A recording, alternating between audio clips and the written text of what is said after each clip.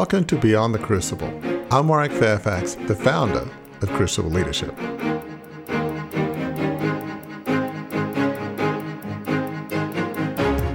I finally had an aha moment just a couple of weeks ago, and I spent all my life wanting to be normal. And my book was talking about normal, like being perfectly normal. But I'm here. I am here in the middle of the road, and that was my past. I've already done that. I am more than normal. I climbed the Machu Picchu, I did all that, I'm able to hike. I did all these things, but that's not normal. That's not normal at all. Like, people can't do that. People can't just walk up one night and then say, you know what, I'm gonna go hike Machu Picchu. No, that's not normal at all. So I've done something very extraordinary that not many people can do. So why not accept yourself for your extraordinary? Why not accept yourself for who you are? You are more than just enough. Why not accept yourself for the gift that was given to you?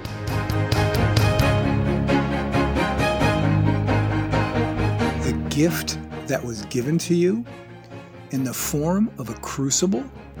Accept the traumas and tragedies of life not as things to be erased, but embraced? Hi, I'm Gary Schneeberger, co-host of the show.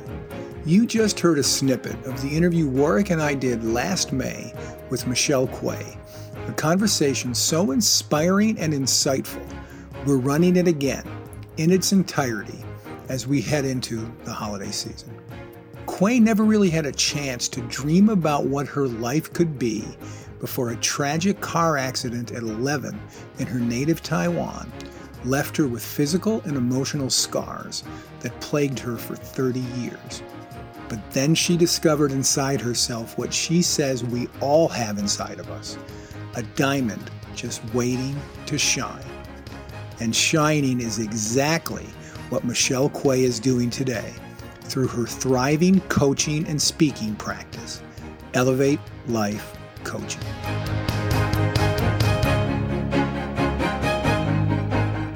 Well, Michelle, thanks so much for joining us. Really appreciate it. You have an incredible story.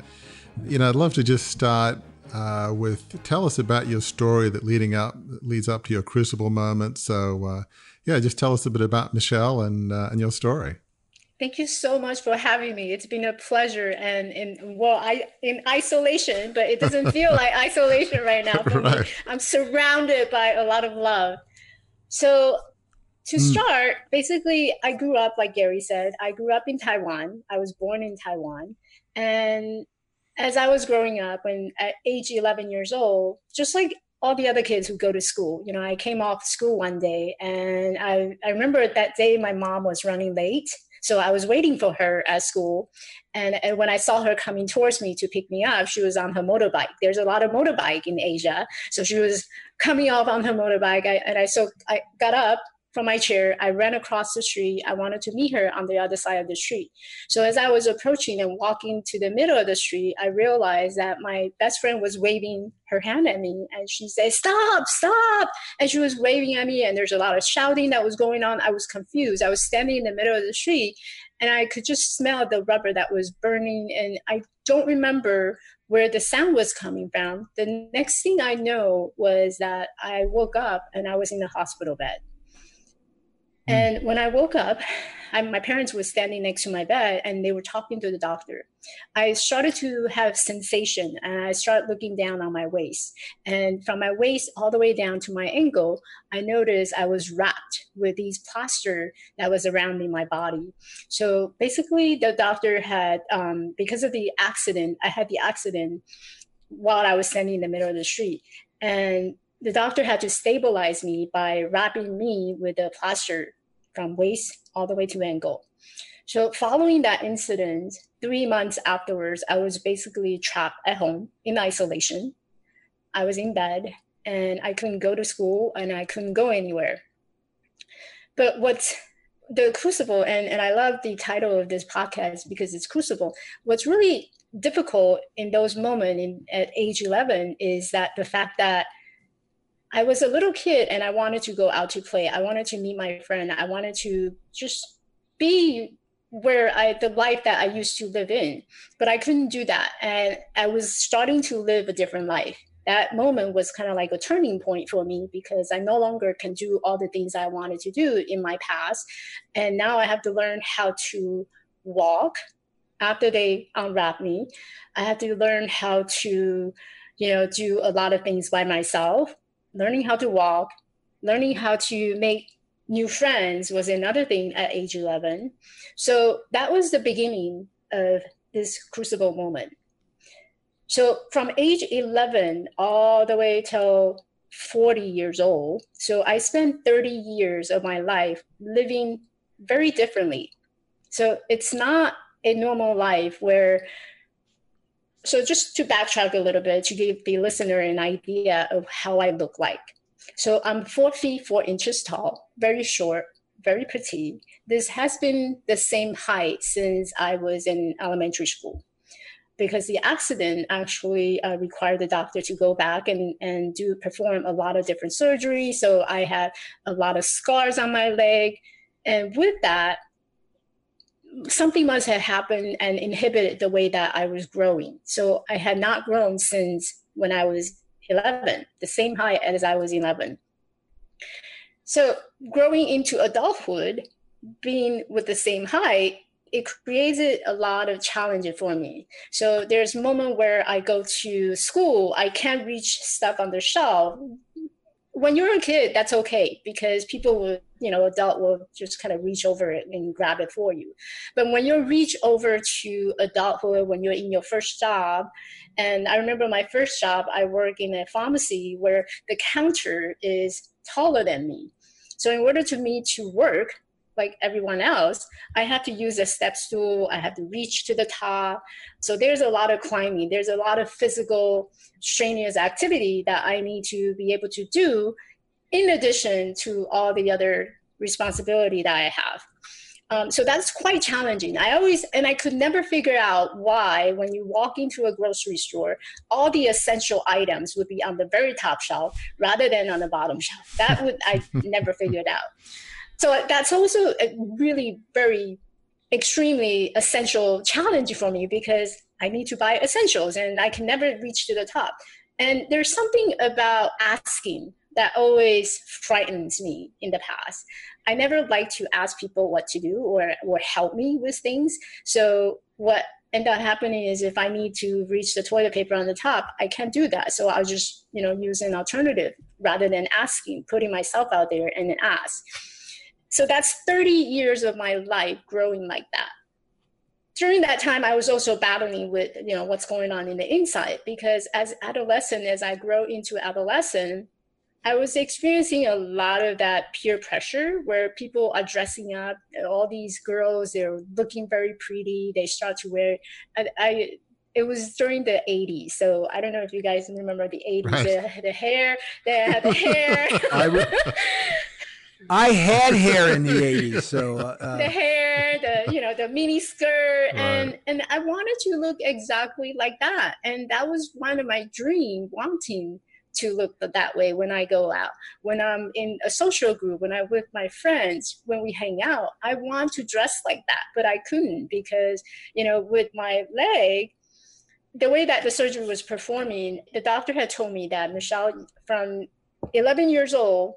After the surgery, you have to wear these metal bracelets because as you're growing, we don't want you to grow your bone into a deformity. Right. So I was given a pair of really ugly metal bracelets that I was supposed to wear up until the age of 18. By age of 16, I was struggling with the look.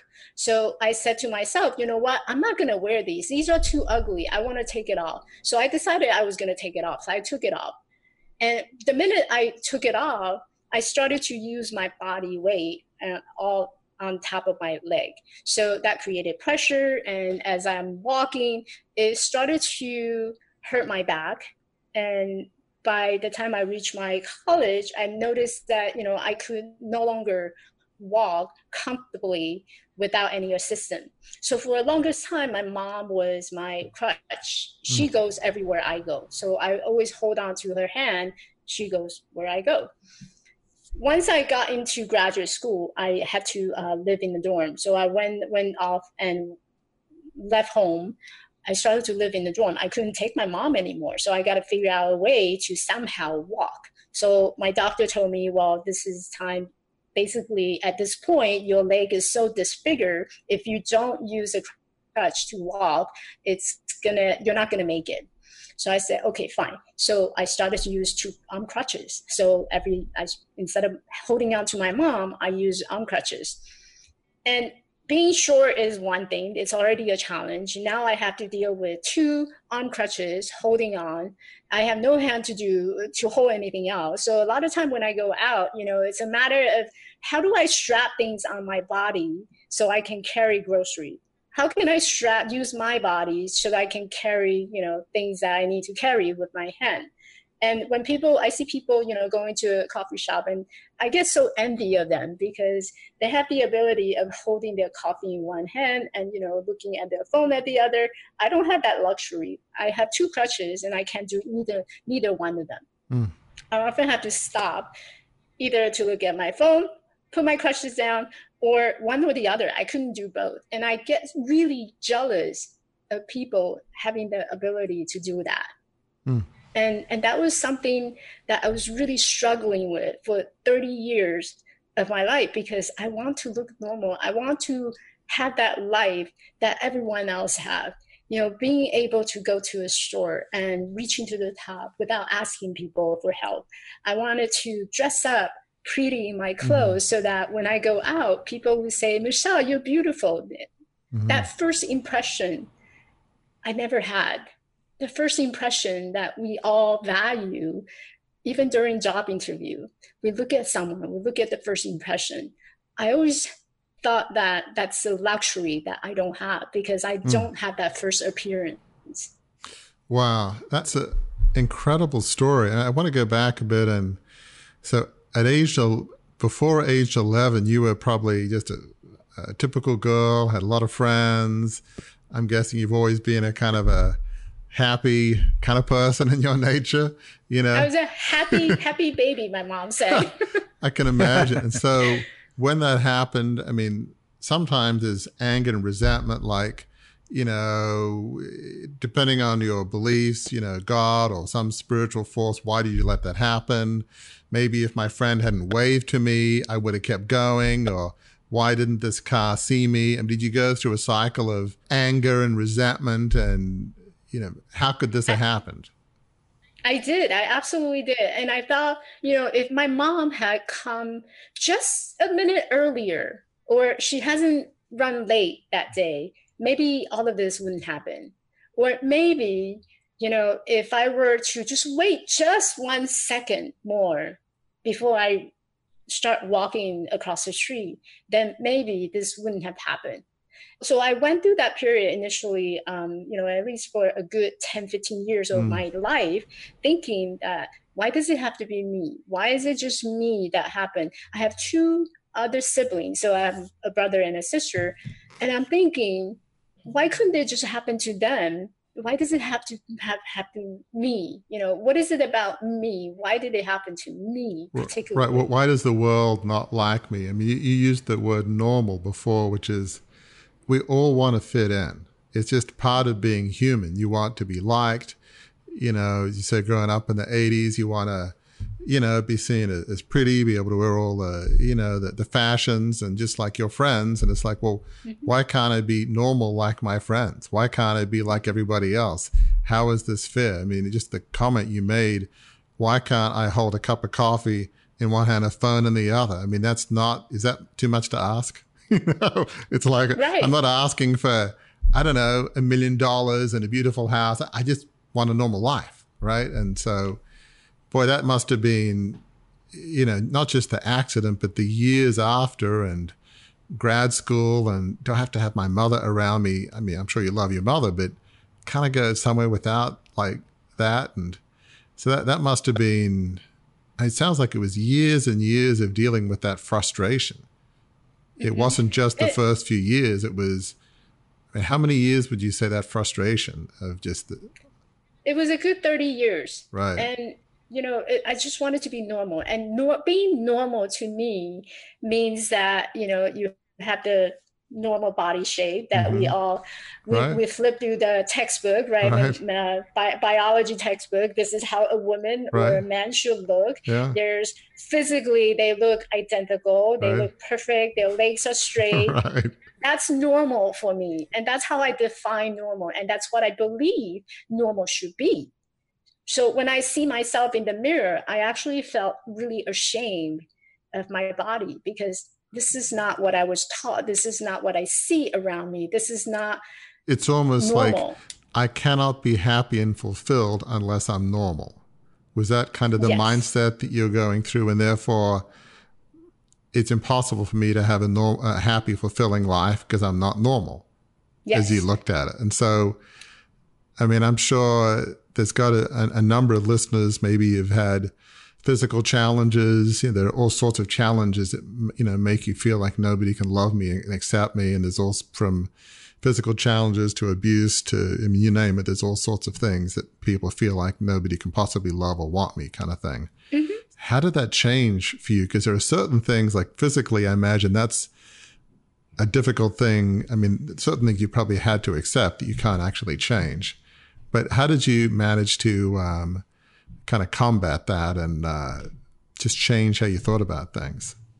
And especially, if I can add here, especially from an emotional perspective, one of the things, Michelle, that strikes me about your story, your crucible experience, is that it is both physical and very devastating, and also emotionally very devastating. One of the things that you and I talked about in advance of our interview time here, and a note I took, is that romantic relationships were very difficult. There's an emotional aspect of this that is in very real ways as painful, in different ways, but real ways, as painful as the physical aspect of it. So how did you, to Warwick's question, how did you overcome that, both from a physical and emotional sense? And I guess for listeners who face some of those same things, there's a physical crucible and emotions tied to it. Which one was perhaps more difficult to overcome? I would definitely say the emotional is the most difficult to overcome.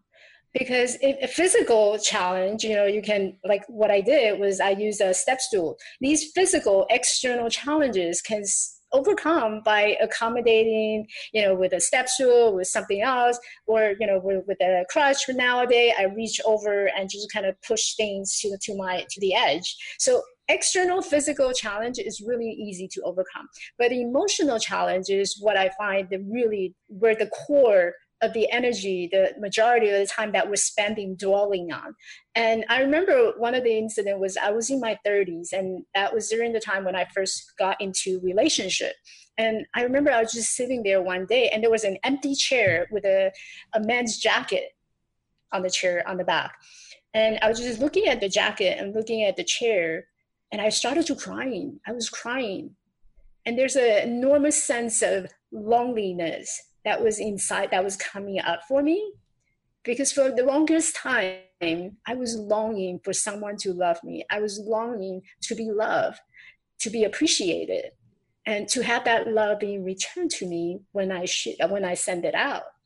But when I'm not getting that reciprocate of love and caring from another person, from another man, I felt extremely hurt and alone. And that was the emotion I was going through from ever since, I started to explore the relationship side. And there's so much of interpersonal relationship that we deal with every day. What I've learned is that it says a lot about, it's teaching a lot about who we are. When it was in those moments, and perhaps this is something that the listener can find value in, is that in order to overcome your emotional challenge, many times you have to be able to recognize it. You have to allow it. You have to accept it. And my condition, my physical challenge, was something I needed to accept. This is how I am. And this is who I am. This is how I'm going to look for the rest of my life. I can sit here and not accept it and keep having resistance, keep having that fighting emotion, and keep wanting to understand why has it done to me, and keep wanting, exploring in that victim thinking mentality or mindset. Or I can accept that this had happened. It's very unfortunate, but it happened. I can accept this is how I look, and I can embrace every part of me, because there's something else greater than what we see on the outside. It's not just the physical appearance. It's not just what we see externally. It's what's going on in the inside. There's a light that's inside each one of us. That's what we need to accept. So how did you, I mean, that is so profound about focusing on the light that's within us, accepting the things we can't change. How did you do that? Because as you said, I think it was like, 20, 30 years of battling with this. I mean, it's not easy, I mean, you're an intelligent person. You're kind of somebody that looks like, when they want to achieve something, they kind of do. I mean, you strike me as that kind of person. So it's not like you're somebody that just sits there and does nothing. So How did you get to that point where you could actually accept the physical limitations and change how you thought about yourself? How did you do that? So one of my biggest challenge in this life is my physical challenge, right? So I grew up 30 years of being physically challenged, and this is my limitation. So I remember, and part of it has to do with the word that you use, combat. Mm-hmm. And when you're in that combat mode, you realize there's something that you need to fight. Mm-hmm. What is it that you need to fight for? And for me, what I need to fight for is to find a light, to find my purpose, find the reason why I am here. So I started to tap into that anger, that resentment. I want to know why. And one day I remember I was waking up and suddenly I was getting so tired of living this life. So I told myself, all right, so here you are. This is your physical challenge. What are you going to do about it? So I was having a conversation with myself. I said, what are you going to do about it? So my answer was, well, if physical challenge is my challenge, guess what? I guess I have no choice but challenge my physical challenge. So I decided that in 2016, I've never been to a gym before. I never signed up to a gym. Don't know how to work these equipment. I was really afraid of breaking them and, getting myself broken. So I was afraid to go into the gym. But in 2016, I decided I'm going to go sign up in the gym.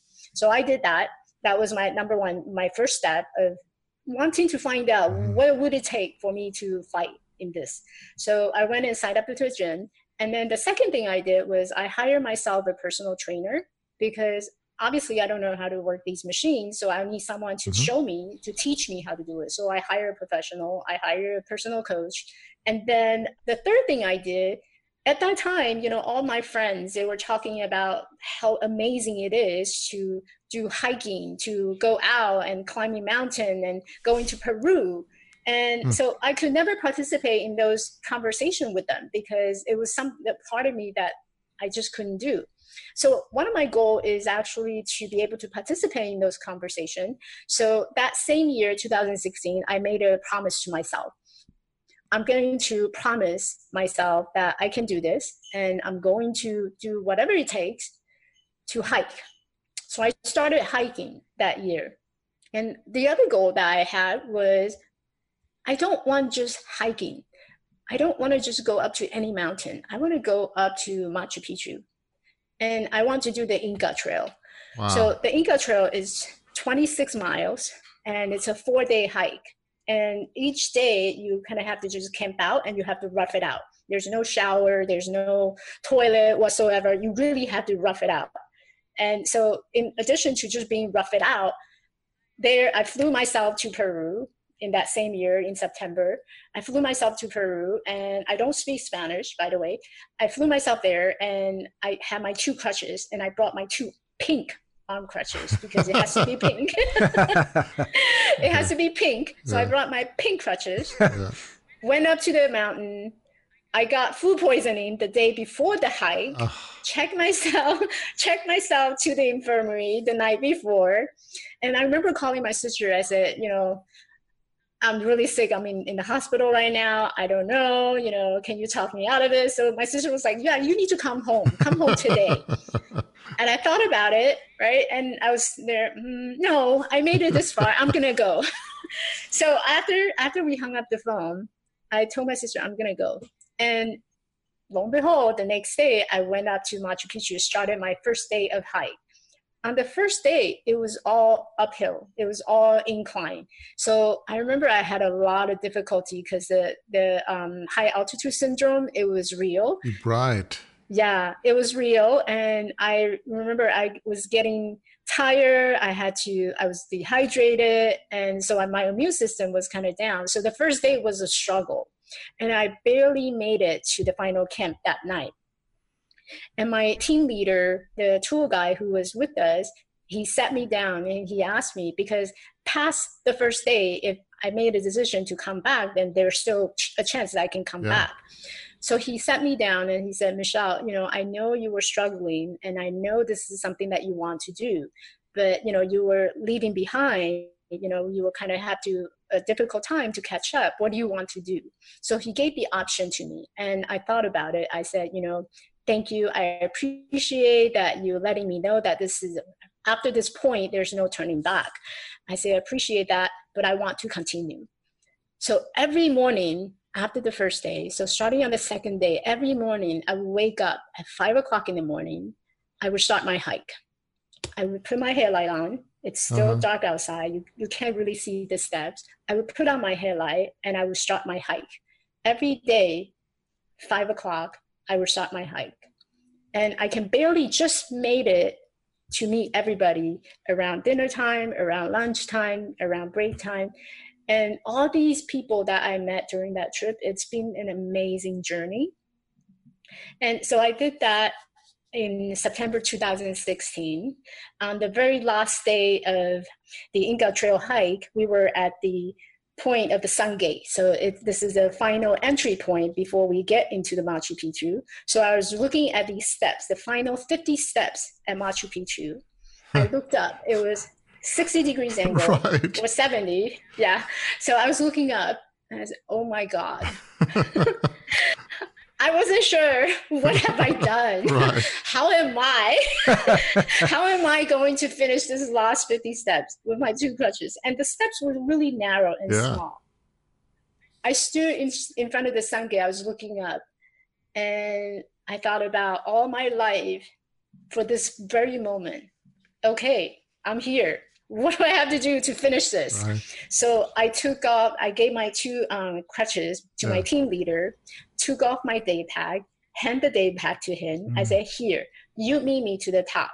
So I sent him to the top. I got down to my knees and legs. I started to crawl because that was the only safe way for me to go to the top. So I got down to my hands and knees. I start crawling every step, one step at a time. And by the time I went to the top, my team leader was clapping. I turned around and there was someone else taking a picture. I took my hand up, that victory gesture. I was in the air. It felt so accomplished. Then I turned around. I started approaching to meet everybody, my teammate and all these other travelers at this big platform at the Sun Gate. I walked in. Everyone stood up. And they were clapping. They were cheering for me. And I actually got a pin from Canada. It was an honorary citizen. I still have my pin.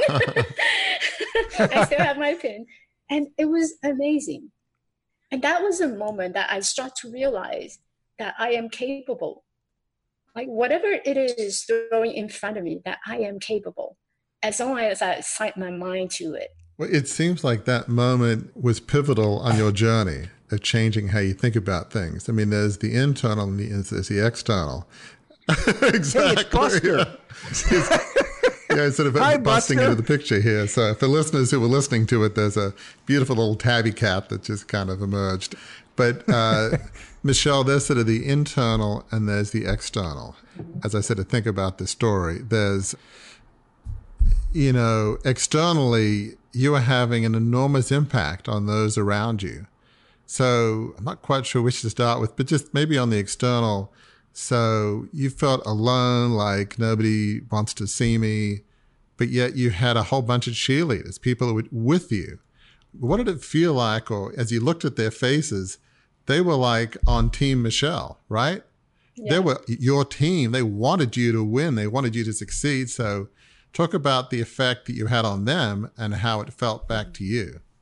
It was a really strange feeling because when I was in that moment, when I was so busy, caught up in my own misery and tragedy and thinking that, the world just, all the bad things just happened to me. When I'm so busy tied in thinking about that, it was really hard to believe that I had any impact on others.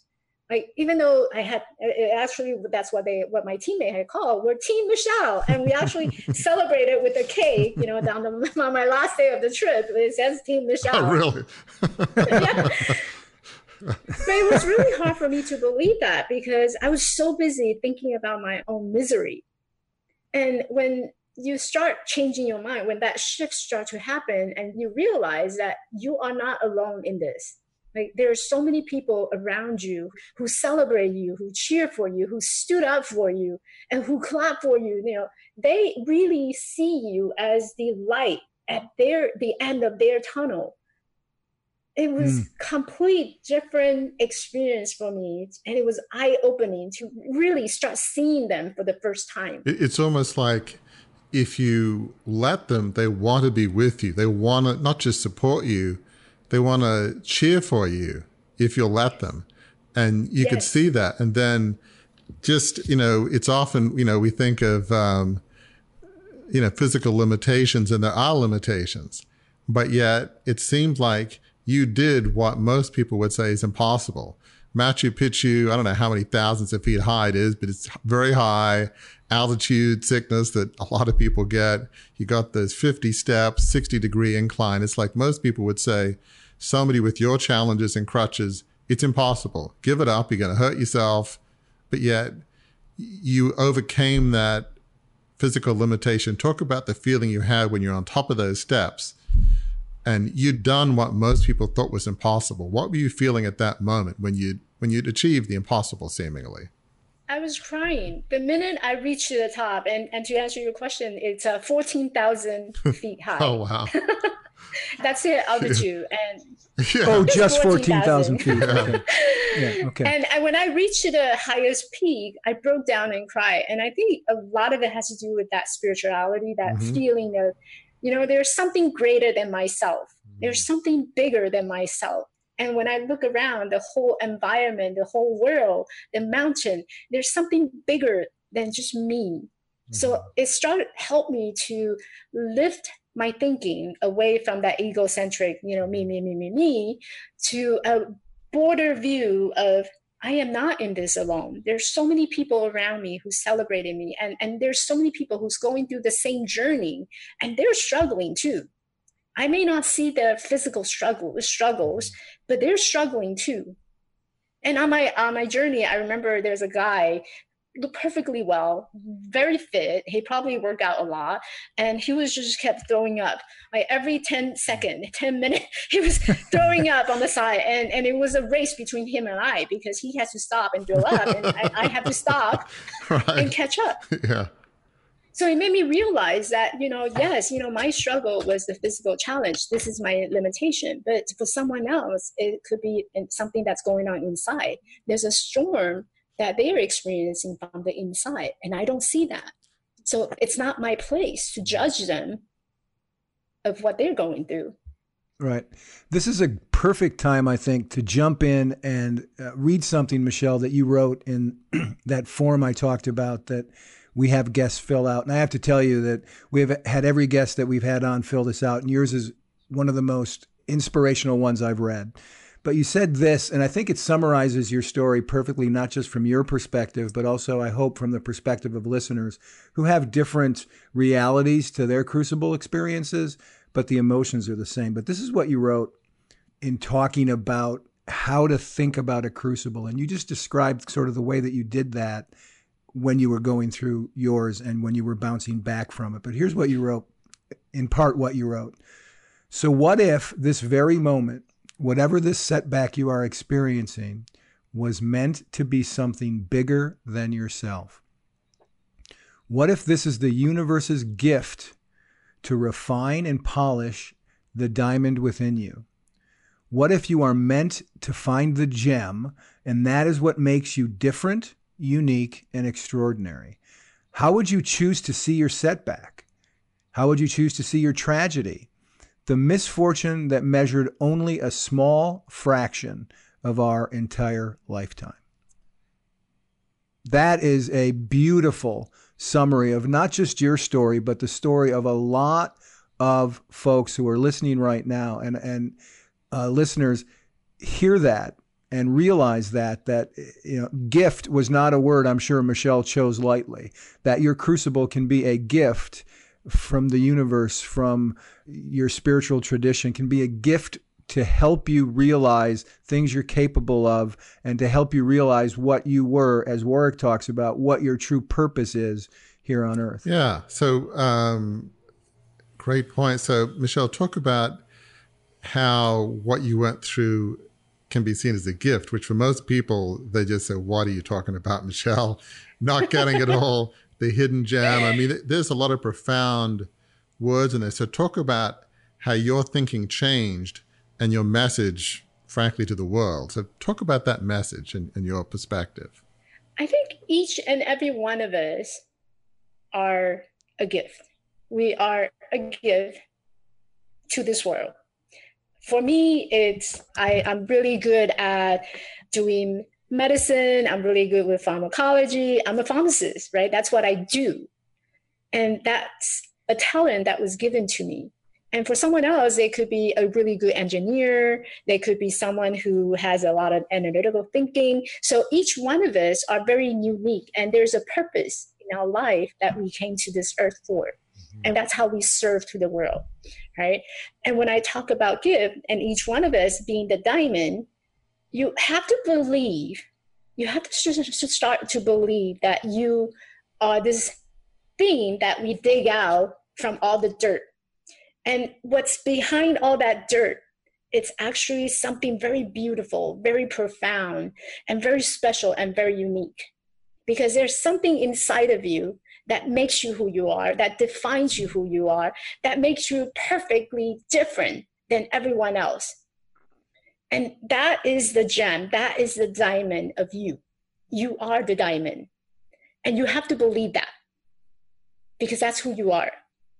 And until you believe that, and until you have that grind in your brain, in your memory, in your mind, everything else in this world just kind of have that impermanent sense, right? So everything that happens to us are just experience. So talk about how you began to see yourself as the diamond, because that, aged 11, age 20, age 30, that I don't think was where you were at. So what did that look like for Michelle Quay, for looking at yourself as the diamond? How did you change that thinking? And what did that look like for you? So before, I saw myself as wanting to be normal. I just want to be normal. Whatever that normal is, that's acceptable to the society. I want to look just like everybody else. I want to be able to do things on my own. I want to be able to hold a cup of coffee in my hand. I want to be normal, which is fine. But living in normal, that's not who we are. And I keep emphasizing that you have a purpose in life. What is your purpose? There's a reason why we're all here on this earth. And with that purpose, you need to be able to serve. So do you want to be normal? Do you want to remain and just being enough? And our purpose is not just being enough.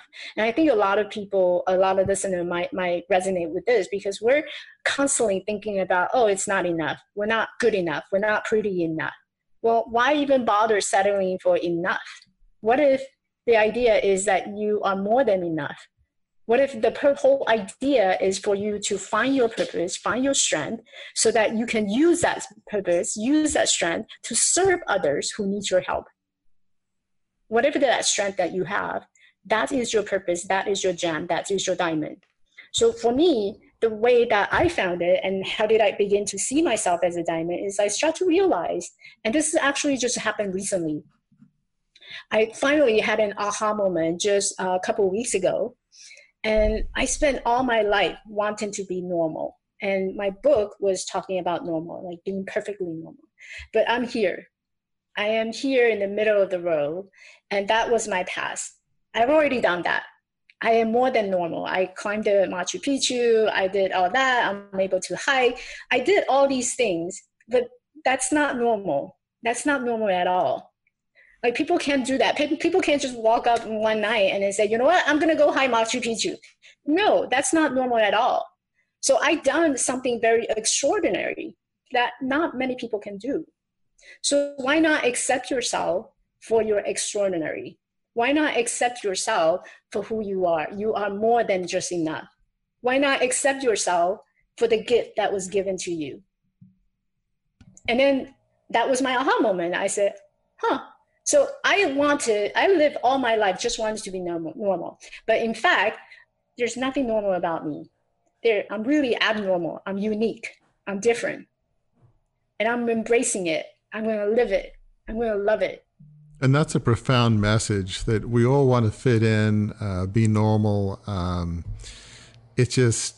But I guess, why be normal? I mean, as you said, we're all unique, extraordinary in some sense. We're all designed a unique way with certain backgrounds, talents, skills. We all have a different purpose. So, normal is kind of overrated. Why be normal? Why not just embrace being extraordinary, embrace being different, because everybody's different, Why fit in?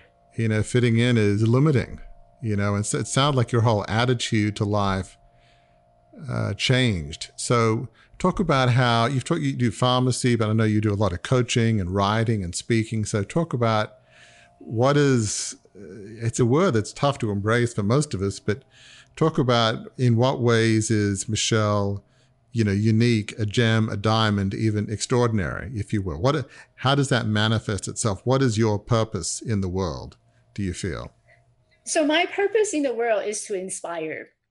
I do everything. So one of the things that I do very often is to speak about my story and the journey that I came through and how I was in that place of, feeling sorry about myself and just playing small, from the fact that today I see myself as a diamond. It sounds very, like giving myself a lot of credit, but I truly feel that I am the diamond. And in order to have this contrary journey, there's a breakthrough moment. There's an aha moment that I finally said, you know what, I'm going to step in. I'm going to start doing this. So that is my inspiration for everyone. And my purpose is to inspire those to start to lead for themselves.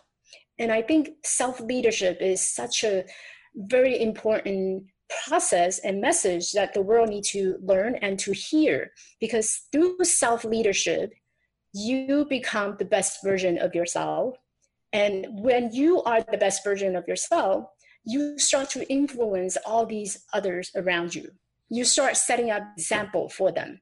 You start showing them the way to lead their life. You're not telling them how to lead their life. You're showing them that it is possible through this crucible moment that you can find your way and make yourself shine, make yourself stand out.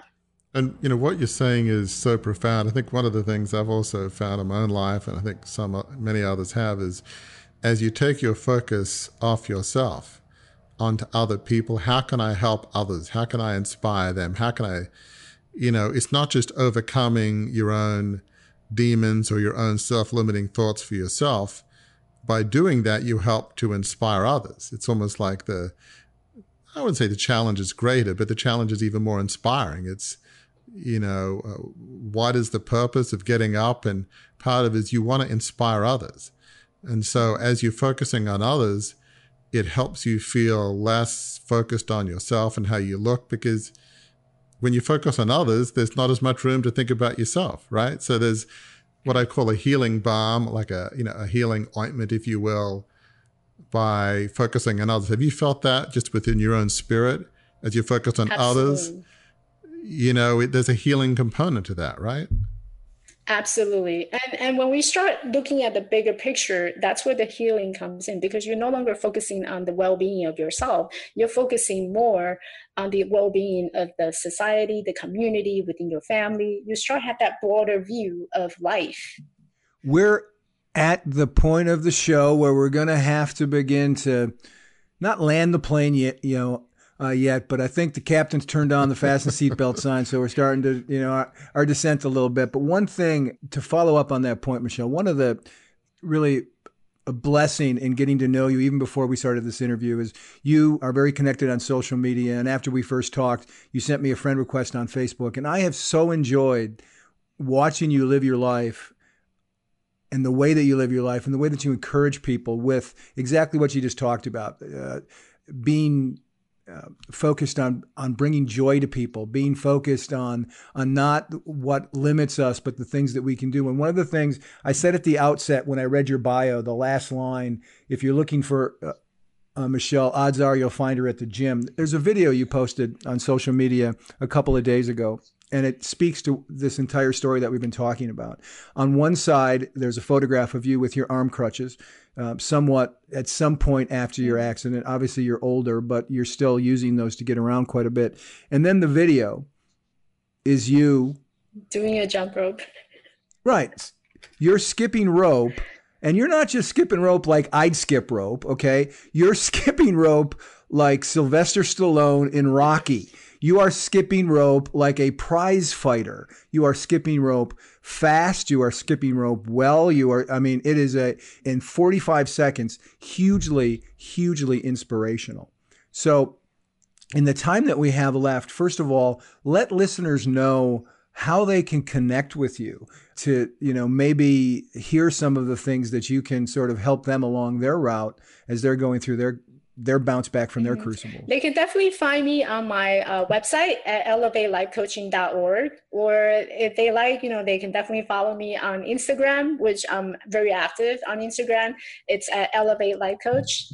So, Michelle, you have such an inspiring story that it's one thing to have a physical limitation, but you've changed your whole perspective. You view yourself as, to me, a lot better than normal. You view yourself as we all should, as a diamond, uniquely created. We all have extraordinary attributes. You've changed the way you're thinking, and you're focused on helping and inspiring others. Rather than being normal, you're somebody that people admire. You're somebody that people look up to. I know that you probably think, well, how could anybody look up to me? They're probably looking down at me. Yeah, I'm 4 foot something, but yet people do look up to you. In that moment when you're on top of those stairs at Machu Picchu, people were saying, this is one extraordinary woman. This is somebody I admire. This is somebody that can teach me a lot. So it's very difficult to change your way of thinking, but you've done, that is miraculous. That is extraordinary. So that you are, in a sense, a role model of helping people see that we all have limitations. Most people feel bad about themselves. If you take off the mask, given truth serum, most people do, or many people do. Maybe I'm exaggerating, but not much. But yet you're giving people hope. Your limitations are clear. For many, it's not so clear. It's internal. But you've changed the way you're thinking. You give hope that we all can change the way we think and focus on helping others and using our extraordinary qualities we all have to help others. So you have an amazing story, an amazing mission. So thank you for what you bring to the world. And one last thing I have to ask, because I'm going to go back to this form that we had you fill out, and we ask every guest the same question at the end. If we could only ask you one question, what would that question be? And no offense to our previous guests, but your answer to that question is the best one I've seen. And this is what you said when we asked, if there was only one question we could ask you, what would you want it to be? And I'd love for you to answer this question. Here's how you answered our question, and then you can answer your own question. Fill in the blank. You said the world needs what? What does the world need, Michelle? The world needs more love. On that note, listeners, see, I'm sitting there thinking it's going to be a nice long. No, it's a very inspiring. And when you can make me, you're like, at a loss for words, you've done something. So bravo. But thank you truly. Thank you truly for that. Because that summarizes what you're talking about, I think. And listeners, thank you for joining us today on this episode of Beyond the Crucible. There's a few things from Michelle's story I was taking notes on as she was saying them that I hope you heard as well. And I want to accent again before we go, because I think there's some good takeaways.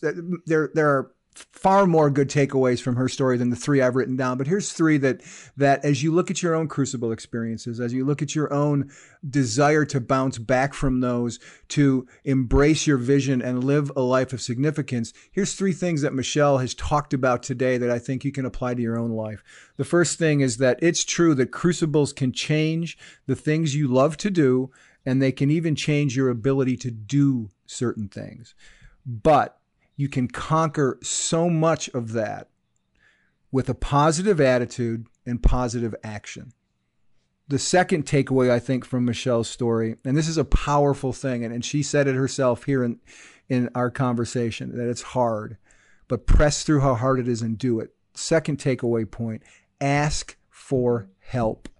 The key to overcoming crucibles, Warwick has talked about it many times, is having a team of people around you, formal or informal, professional or personal.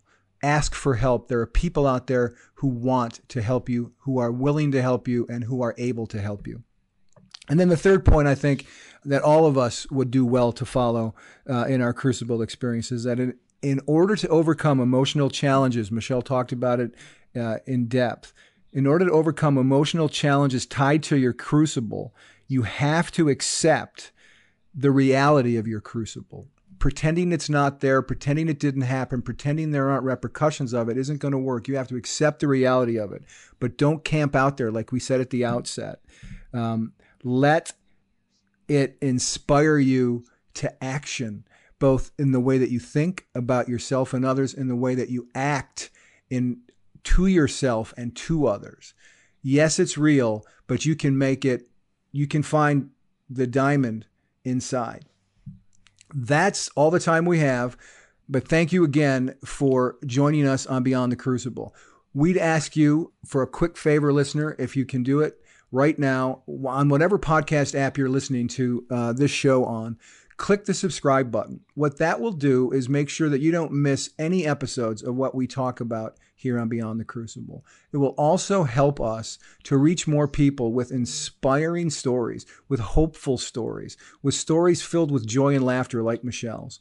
So a quick subscribe, share it with friends. That will be a huge benefit to, I think, your friends, and a huge benefit to us as we can share the realities of how people are overcoming their crucibles and the hope and healing that comes from that.